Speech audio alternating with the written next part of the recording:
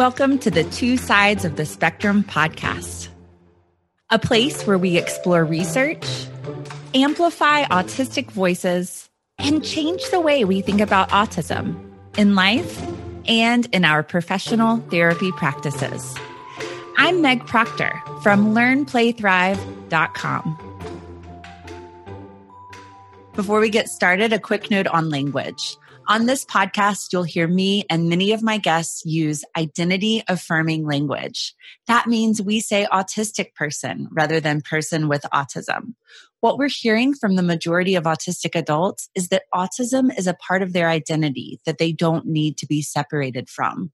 Autism is not a disease. It's a different way of thinking and learning.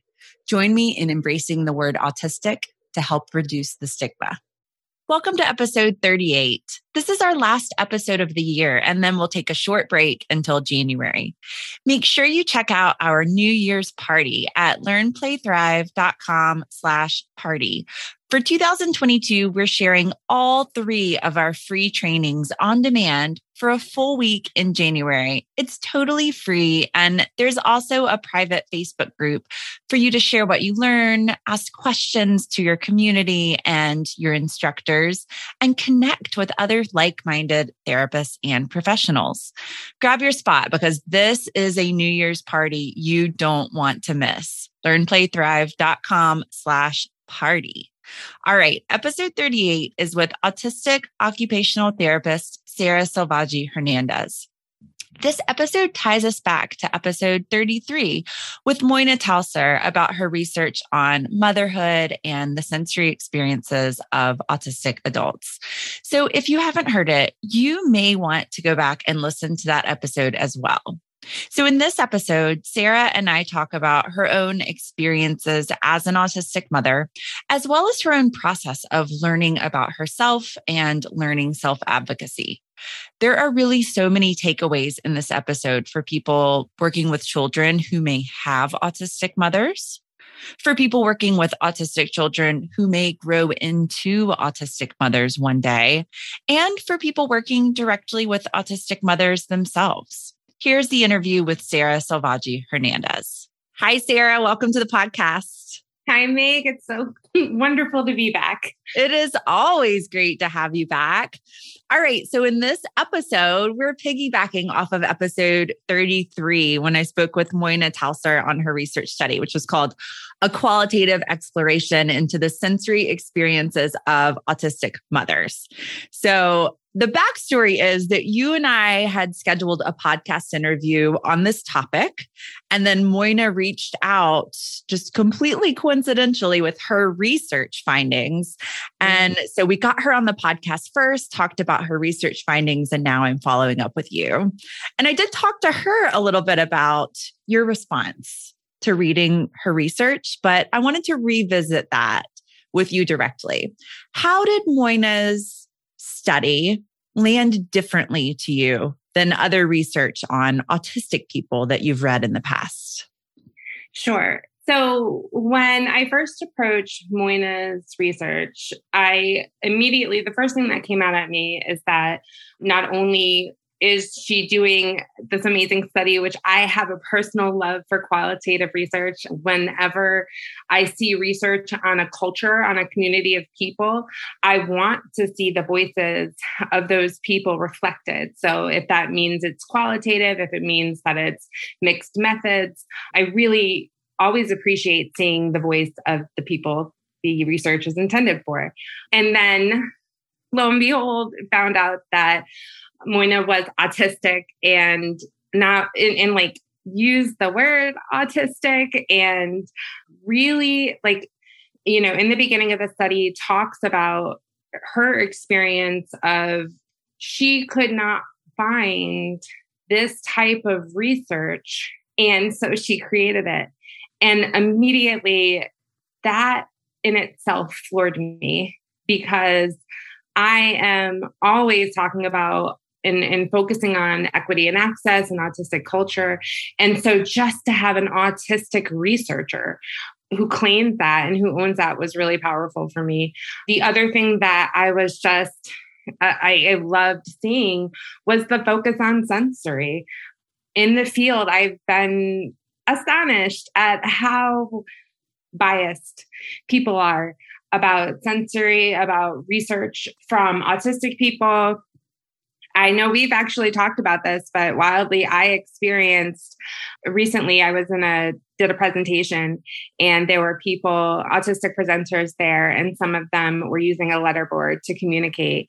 And literally in the chat, people were asking as the presentation was going on for evidence that these people were autistic, that evidence that this was, something that was self-controlled, the insinuation that people who could talk were not autistic. And so to have an autistic researcher come and claim this space is just super powerful, and focusing on sensory, which people have bias about.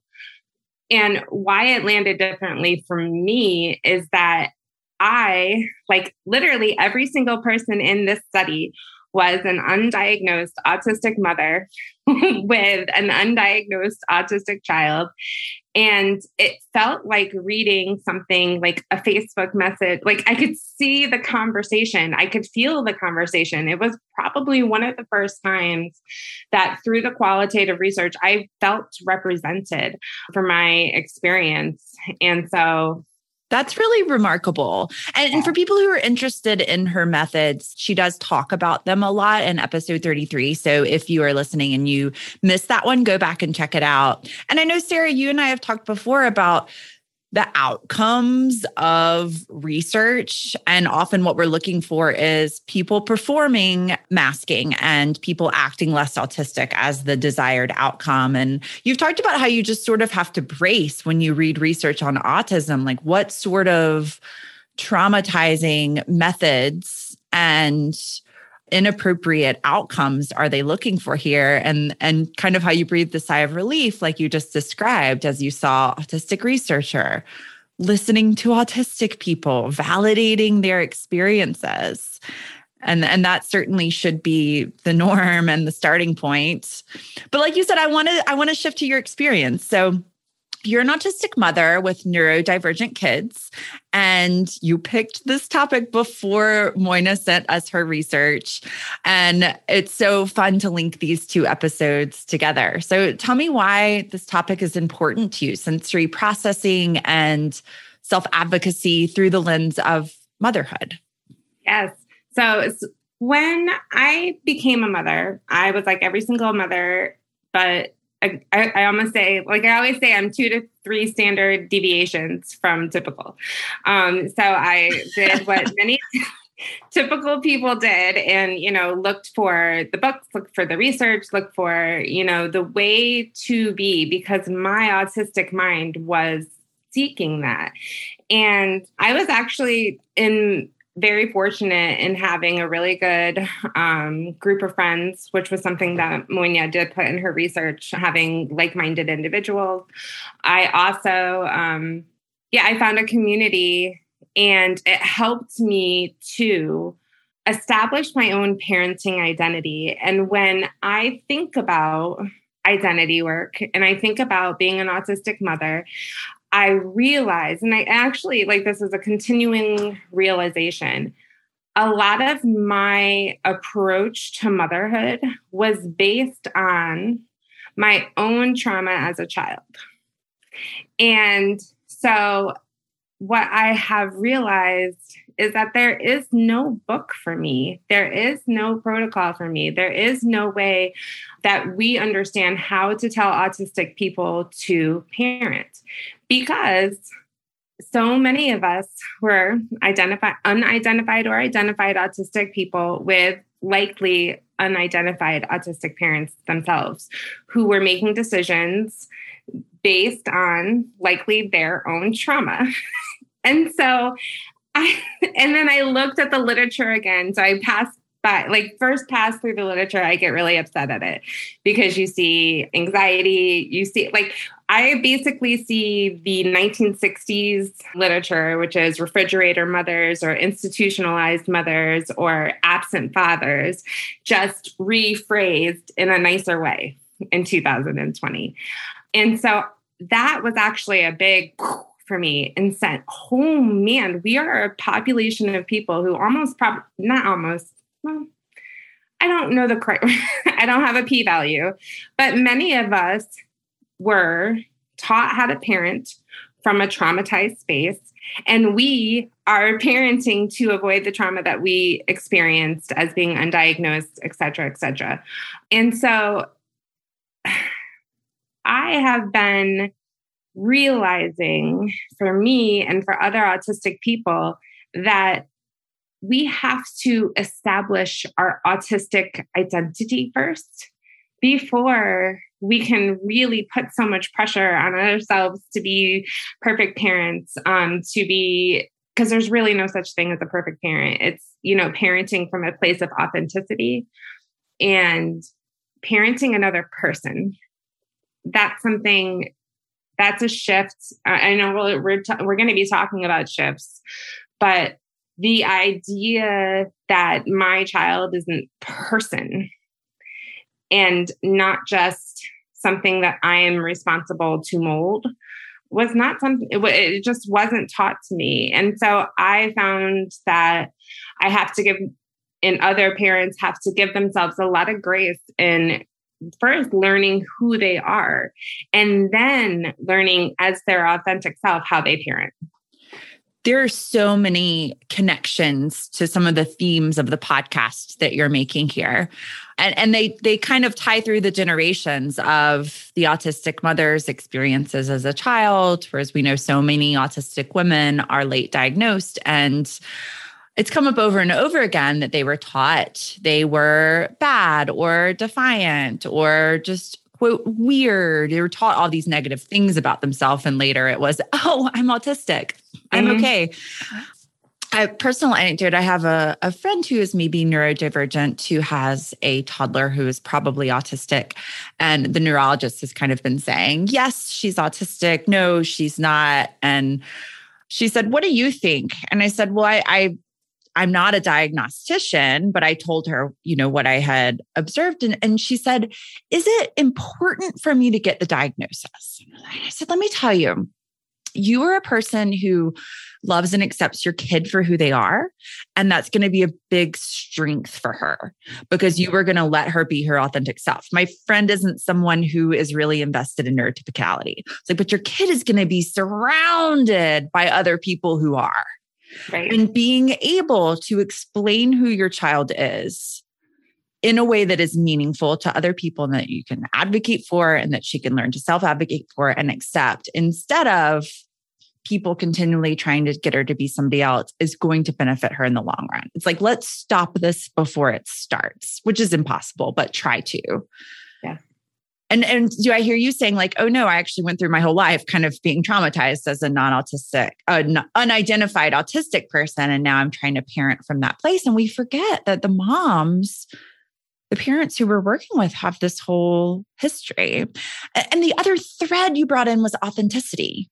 Mm-hmm. Like you need to parent in a way that's authentic to you and raise a child who's authentic to themselves. Yes. And the reality is that developing an authentic sense of identity is a rebellion in this society because the literature... Stop. Developing an authentic sense of identity is a rebellion in this culture. I just wanted to say that back to you. I love it. Okay. Yes. Because the literature and the way that we think of identity is always termed, if we're going from a neurotypical lens, about how we are viewed from other people. And when we know that autistic people are largely viewed from deficit-based, we're just really set up for learning ways to mask, learning ways to gaslight ourselves, learning ways to accommodate other people. And we miss that piece of we are a human and we have human rights and we have a right to be and exist and live as we are. We are people. And I think that separating identity and like personal identity and parenthood is a really powerful thing because once a parent realizes maybe they never have had the opportunity to establish their identity, to make decisions about their identity, to how can then they model and teach that for their children? Well, it's really cool. You just start. You literally, like the moment that you realize that could be a possibility for you, you start. And then and do it in front of your family, do it in front of your kids. Talk about this process, because we know people on the spectrum, we have difficulties with ideation. We have difficulties visualizing what something looks like. We have to see that work being done. And the reality is neurotypical society is never going to do that for us. And well, society at a very cultural level, I want to acknowledge that there's a lot of people who are trying something different. And like Moina's research just is one of the things, like maybe we experience this differently, and that's like just noting like somebody else experiences differently. Again, modeling, seeing that truth gives permission to ask the question of yourself. I love this. I love how you talk about modeling the process, not some end product being what matters to children. So our goal isn't, well, autistic mothers need to be fully self-actualized, need to fully understand and accept themselves, have a good sense of what they need and know exactly how to ask for it. No, you're saying whatever the first or the next step in that process is, they can model that for their children and do it for themselves. Yeah. And that's what matters the most. And you show us this, Sarah. You're so reflective of your own process, and there's so much to be learned from that. And one of the pathways that you've really explored and talked about your exploration of is learning your sensory profile, figuring out what you need, and figuring out how to get it. Yeah. So I want to hear more about your experience of motherhood from a sensory processing perspective. I have 2 young kids, and neurotypical and motherhood in my and probably most people's experience, especially in the early years, is overwhelming in every way, right? Executive function, sensory processing, emotional regulation. But what are some of the ways it might be different for you? Sure. So the first thing that really popped out for me as a mother, like I said, I was really struggling. I wanted a book. I wanted somebody to tell me what to do. And that's total typical human behavior. We want to see what's been done. We want to explore what's out there. But the second part of that, and the thing that I find that was difficult for me and also difficult for other people who are on the spectrum, is that we don't get to the second part, which is this right for me? And going through the stages of trialing and seeing if it works, if it doesn't work, what's working, and really piecing that like an task analysis, but pulling it apart and seeing what can we keep that's good and what do we need to refine or reinforce or just throw out the window. I think that has been really important for me. The reflection process, learning a transition process has actually been really important for me as an autistic mother, something that I really commit to, because as an autistic person, I am crummy at transitions. Like it doesn't stop because I passed 18 or 25 or anything. And even just that realization that, oh, whoa, wait a minute, this is actually hard for me. And my friends and I, we joke, like we all identify as autistic. We're all empowered by our neurology. But when things sneak in that we're like, I roll, like, darn it. We call it the tisms. I'm like, here come the tisms again. What is a transition process? What does that mean? So the transition process for me as a mother means that every single time that I go to do something new, my brain wants to go through the entire process of ideating, planning, sequencing, like really having a firm understanding of what it is that I need to do and what I'm hopeful will happen. So that is a lot of mental processing. And what I realized is I have to make space for that. I do it in different ways. I personally do a lot of journaling. I write myself a lot of letters and just kind of give myself adequate space for preparation, adequate space for engagement. Like, what is the activity? What are we doing? And I'm talking like it's just as simple as dinner. Transitioning to, like, for example, today my son is going to his grandparents' house. And so really being mindful that my brain wants a lot of information. And in order for me to feel regulated, I need to give it all of that information. Then during the transition process, after we have the activity, so we transition to the activity and there's also the transition from the activity. So cleanup, reflection, how did it go? Are we having fun? Is this even something we like to do? Those are all parts of a transition. And I don't think that was ever explicitly said to me. The last part of my transition planning was actively working to budget time for restoration. Therapy is all about maximizing the hour, right? And we think about restoration as the ride home. Well, what if number one, therapy is in the home? What if number two, there's nothing comfortable about the home? Like, we really need to give people a chance to mentally process and wind down. And I need that as an adult. And so therefore, it's reasonable for me to say, my kid also needs that. I make the process very explicit for my children. I didn't do that in the beginning. Transitions, I used to describe my transition process as a bat out of hell. Like I would sit there and be like completely still. And then all of a sudden it was time to go. And we just had to rush and we had to do, that's what was modeled for me. And what I realized was when I sat and I really thought about it, I wasn't enjoying that process. And so creating a new process for myself and realizing that I have the tisms, things are going to be hard for me. I have difficulties with communication. I really do. So, for example, in my family, we largely have migrated to texting, like reminders and things like that. No judgment. That's really powerful. I have started personally using sign language more. What a relief on my brain. Yeah, I love how you're bringing all of these different components together for us, that it's not just sensory processing, it's executive function, it's communication. And these insights are important to those of us who might have the privilege of working with adults and working directly with autistic mothers, but also to those of us working with children who have an autistic parent.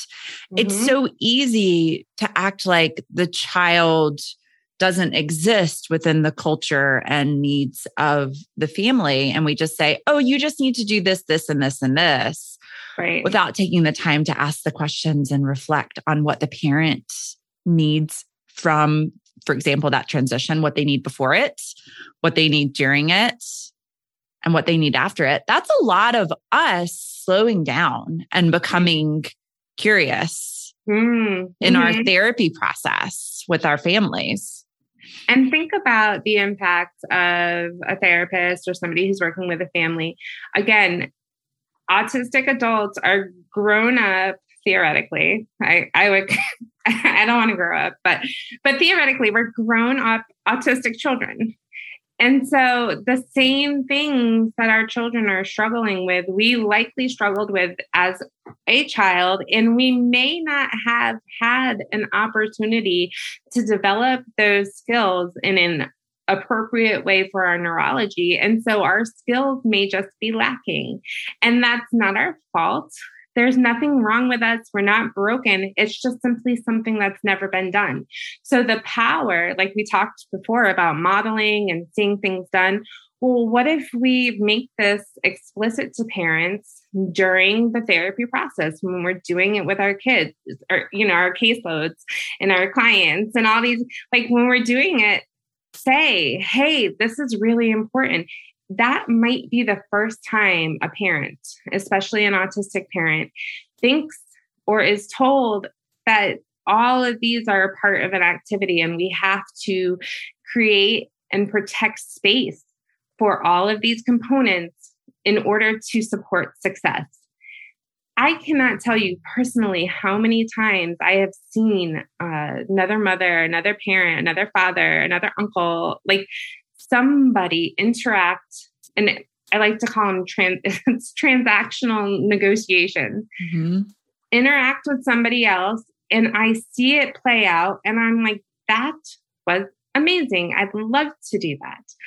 So it's just such an opportunity. And we don't think like, yes, we think about interacting with parents in early intervention, but not necessarily like once they hit that school age or even outpatient. But we just have such an opportunity to make broad generational impacts. Yeah, that's an important perspective. It really is. So one of the things that you described, this concrete strategy that helped you was the transitional plan. Were there other specific things that you found helped you and continue to help you in parenthood? Sure. So I always talk about my sensory profile. I know it, love it, hug it. I mean, it's one of the things in my family is that we were very concrete with using sensory terms because it was something that I understood and my kids picked it up lickety split. They know thresholds. They know, oh, mommy's audit. I'm always like, mommy has a really teeny tiny auditory teacup and it gets filled. And we have that kind of communication. And so sometimes I'm like, I need to go drink my tea, which means regulate. And just bring it all down. And what I like about using that type of language is it talks about my thresholds. It's not and I always reinforce my child. It's not their problem. It's not their fault. I am actually the adult responsible to co-regulate. And so therefore I need to know my own thresholds, my own limits. I need to be empowered to communicate compassionate boundaries because that's a real thing. We're two people interacting with each other. And I think that another really big thing that I have been exploring for myself is the use of passive strategies. There's a lot when we talk about passive strategies and sensory processing, there is a lot of confusion as to what those are. And I have to tell you something. I actually contacted Winnie Dunn and I met with Winnie. Winnie Dunn is so kind and accessible. I love that about her. Super, super accessible. And I just, I do so much reading and I wanted to actually check in with her and be like, this is how I'm applying, your words and what you wrote. And how does this resonate with you? Because it's really powerful for me. And so my understanding of passive strategies now is so near and dear to my heart because passive strategies are things that you do to set yourself up for success in the environment, make things stick out, make things sure that things are there for you, they're accessible, that things are ready for you when you need to access them. And what I realized through that process of saying, okay, I have to set myself up with passive strategies. I've got the doing part down, those active, like I'm really good at that. And then switching it to looking at more contextual, constructural, and environmental, social environment kinds of strategies to really make me just be okay where I am.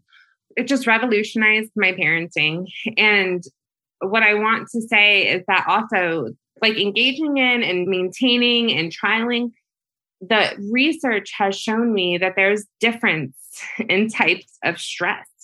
And so my amygdala, anytime it has any kind of stress, it's like, danger, shut down.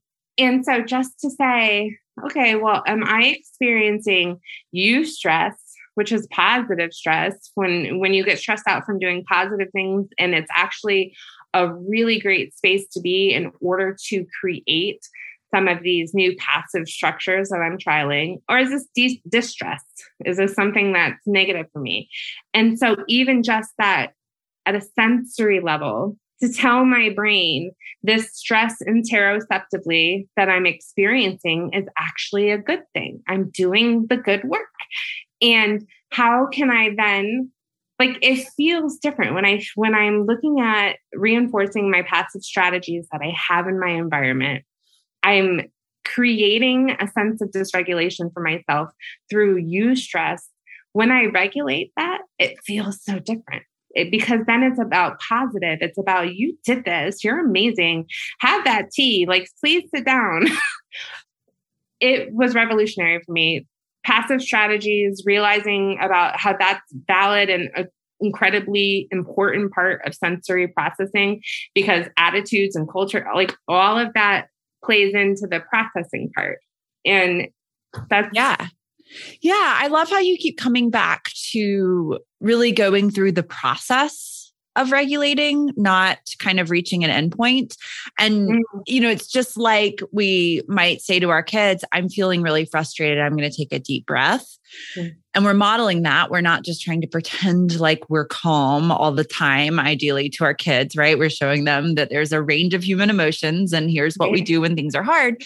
You're showing them there's a range of what people can tolerate and what people need from a sensory processing perspective. Here's language you can use around it. And here's what I'm going to do to meet my own needs, because I, as a mother, am still a person and that matters. And you, child, one day will be a grown-up and your needs will continue to matter too. Yes. Yeah, it's great modeling. And I should say Winnie Dunn is, for anybody who might not know, she created a sensory processing framework and the sensory profile. She was on the podcast too on episode 16. I knew it. I said it was episode 16 in my head. Really? I loved it so much. Oh my gosh. I had to pull up a spreadsheet just now. So if people want more of her, they can go back and check it out. So I want to ask you, Sarah, what types of shifts would you like to see in how we as a culture support autistic mothers? Sure. One of the things that I think about, so we talked about earlier in the podcast, is that a lot of people really haven't established their identity as an autistic individual yet. And that is really critical and important before we think about the ways that it's applied to motherhood. And the reality is that we don't know that process. We've talked about before that the research just reinforces this idea that we're anxious and this, that, and the other, or aloof or cold or absent. That literature in the 60s recommended that all autistic children be deparentized. And what, again, I came back to is we are genuinely anxious, stressed. We don't know the way. And sensory processing is important to us as an individual. A lot of the conversations that we have come and they focus on, well, what is your, specifically as mothers or specific, like during the acts of parenting. But it's important that we dial it back and look at the individual themselves. Do they know how to regulate? We talk about co-regulation. And it's important then that we understand and support neurodivergent regulation. Some of the things that I'm shocked that as parents, we're not talking about more. One of the big literature yada yadas is that there's a disconnect between parents and their intimacy and closeness. Why are we not talking about sensory processing and intimacy? Why are we not talking about how important certain repetitive behaviors are, quote unquote, for regulation? Genuinely important. I actually had a big conversation with my friends this week, and my fancy friend, her name is Jen Soros. She is an OT who is a professor for Cleveland State, and she literally wrote the chapter on sex. Why are we not talking about how regulating sex is? And you don't have to have sex with another person. there's so much shame about some of our most powerful sensory regulators. So the conversations that me and my friends are actually having is, how do we make space for ourselves for things like functional masturbation? How do we make space for ourselves to have the type of intimate touch that we need? Do we even know at a sensory level what that is? And what we do also know from the literature is that when you are able to understand who you are, what you need, and how you connect, whoa, that's extremely powerful. Autistic people, per the literature, autistic adults are largely into BDSM. They're largely into a lot of different, like, they like things that have structure. They like things that have control. Like, have you ever explored that from yourself, for yourself? And have you ever explored that with your partner? The research is clear that when you have a more attuned relationship with your partner, whatever that looks like, then you are more regulated, and then you can enter into co-regulation with your child. So I think part of the culture, I bring that up because it's like, who talks about sex? Nobody. But what if, somebody who is supporting an autistic family, or what if autistic families themselves really sat down and said, what am I doing for myself at a personal adult level to regulate so that I can engage from a regulated place with my children? There's from my time on the Board of Education, there's literally, I know this because I tracked it the whole time. We are not teaching neurodivergent strategies in sex education. We are not talking about those kind of things. And we have parents now who are completely dysregulated, don't know themselves, don't know who they are, how to connect. And that dysregulation is carrying on. So we really need to focus on autistic individuals and what they need. Yeah, this is so important. And it does actually made me realize that we haven't done a podcast episode on sex yet, and should have and should. Mm-hmm. And I love that you tie that into a cultural change, because in our current culture, it would be very unexpected and uncomfortable for a therapist working with a child to ask the parent, like, do you have time for self-regulation and sex, right? That's not accepted within our culture. Mm-hmm. And how can we move towards acknowledging and accepting and embracing all of the different ways we learn about ourselves and regulating ourselves, including sex, from all the perspectives? I find in my sessions, that's what actually comes up a lot for me. I don't know if it came up a lot for you, but I felt like I was always having the masturbation conversation with parents. About their kids. Yeah. About absolutely. Their kids. And so when I reframe that as, hey, it's a really neurological need. How can we create safety around this? How can we create acceptance? How can we support hygiene? All of these kind of questions, just again, modeling that it's important to see this being and all of their needs. Sex is an ADL. And maybe we are first the bridge to support the parent and the child, but we also might be the first person to posit to the parents that, oh man, I don't have this in my life and it's super regulating. Why not? Can I, there's a cascade of questions.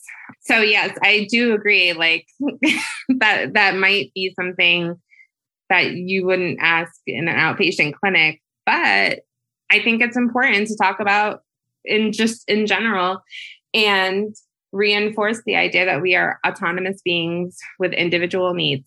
Yeah. And it's like you've talked about that what the parent models cascades down to the kid, how we respond to a child's differences and needs can sort of carry over to a potentially autistic parent who's learning how to relate to themselves differently as they see this affirming way that people might be hopefully relating to their child. That's lovely. What other advice do you have about those of us who might work with children who maybe have autistic moms? Yes. So one of the things that I thought about when I approached this question was, what do I need as a mom? And I'm actually very privileged that for 3 months, I hired myself a PCA to really help me. And some of the things that for me were really important. It's like people assume it's simple stuff. So things like cutting up vegetables to have them to eat, and or just having things set. Like I actually love to clean, but I need everything set up for me because I have a very damaged vestibular system. And so putting my head up and down to go gather items and stuff like that is really dysregulating for me. And what I wish that more therapists would do is to be an active part of the ADL and the IADL process, meaning the things that all the things that we have to do during the day. Again, just being with the child so say mom or dad or caregiver is preparing lunch. Well, do therapy in the kitchen with them. Let the child see the beginning of that lunch process and the end of that lunch process. We want to talk about like how we have to create and protect space for both the parent and the child to trial some of these new things.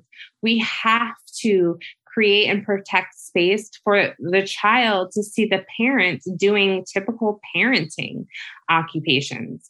Because again, a little child's autistic mind, we have like our temporal context, like time means nothing to us. And so just starting that conversation and letting a child see the beginning and end of a parenting activity, I think would be really important. I love this in so many ways. I know often we feel like it's easy to feel like a session is sort of a performance. Everything has to be prepared. The parent has to be fully present and not anywhere else and with us and ready. And, we're going to do this food chaining. Please chop this food into this shape in advance and have all of this ready. And I just sort of relaxed when I heard you describing, hey, let's set all of this up together and have the child, let's see how that goes. Let me problem solve that with you. Let me make this an important part of the child's life alongside of you. That parents' routines matter too, and are part of the child's daily routines. It's so important for us not to make more work. Yeah. for a parent. And if we are going to make more work, or if we're trying to say, hey, this might be something beneficial for you, to then create and protect that space for people to engage in it. I think about, I've heard a lot of my friends who have PCAs say that they often feel like they have to train their PCA in their own sensory things. That's something that we can also be working with, is just having a conversation between a parent. Like, is this noise a lot for you? Like, and starting the conversation, like, how does noise affect you? The reality is a lot of times autistic parents have never given themselves the space to even ask that question. And so we're asking them to then go, or to immediately like advocate and know their needs and train. Well, the reality is that they don't. And so just being the first person to suggest that this may be affecting them, how is this affecting your parenting, without judgment, is powerful. Sarah, of everything we've talked about today, what key takeaways do you hope therapists get from our talk? So my key takeaway that I wrote it down over here, I actually did not talk about today, so I'm going to bring it up. I really want therapists to take a better and stronger role in respite resources for parents. I've talked about this before, but for 20 years, we've been therapeutic foster parents for the state of Connecticut. And I primarily took, in the past almost decade, neurodivergent children. And what I realized, which was actually very shocking to me and humbling for me, is that every single parent that I was working with, the biological parents, were just like me. I just had some intersection of privilege that I don't know. It just protected me. And so when I thought about that, I was like, respite is so important. I knew that in foster care. I looked into what was available in the community. It's not available. It's so expensive. I get vastly underpaid. I make $2 an hour as a respite worker. And I do it because it's necessary. I actually support all of my old family. We have 100% reunification. Everybody's back. And I hold this space for those people because they need respite. I would love to see our profession create more meaningful spaces and opportunities for respite, because we talk about like sensory processing and how do you regulate, and well, you can't do that if you don't have any time for yourself. So either by creating, you can create nonprofits. I looked at it, you can do so many things that has a lot of executive functioning attached that I can't figure out, but I would love for us to really work on creating opportunities for parents to establish their own identity and figure out sensory processing that works for them. I want to reinforce that the literature is so deficit-based and challenge people to invest in cultural competency and realize that they really, really do have a deficit-based opinion and view and perspective of not just the children that they're working with, but the parents that they're working with. And it's affecting therapy, it's affecting identity, it's affecting how these children are turning into adults. I am stunned, frankly. I don't believe that working with the autistic population should be entry level. Like, I feel like you should have like some type of culturally competent autistic-led training on how to really support autistic families. And so that my last takeaway is I really think that we need to develop stronger protocols for therapists to make sure that they are really truly doing contextual analysis, really digging into the culture of the family and meeting the family and their needs as the whole perfect, beautiful family that they are, and treating them like humans who deserve that support. Thank you, Sarah. Tell us what you're working on now and where we can find you online. So I'm currently working on my website. I realized that I have to kind of not skedaddle. I need to establish a web presence. I'm primarily on social media. And so I finally got in contact with a autistic web developer, and I am it's going to be so fancy. So I'm in the process of releasing that. I'm also proud to tell you that I've officially started doing my sensory profile work, and I took my first 20 clients. I'm using my process to figure out what actually works for me. And so I'm really at this time in my life, really just developing myself as a professional. I think like many OTs, COVID messed up my perception of like what it meant to be an OT. And so I've been saturating myself in being the only person who answers that question. That's powerful. That is powerful. And I will link to everything in the show notes. Thank you so much, Sarah. You're welcome. Thanks for listening to the Two Sides of the Spectrum podcast. Visit learnplaythrive.com/podcast for show notes, a transcript of the episode, and more. And if you learned something today, please share the episode with a friend or post it on your social media pages. Join me next time where we will keep diving deep into autism.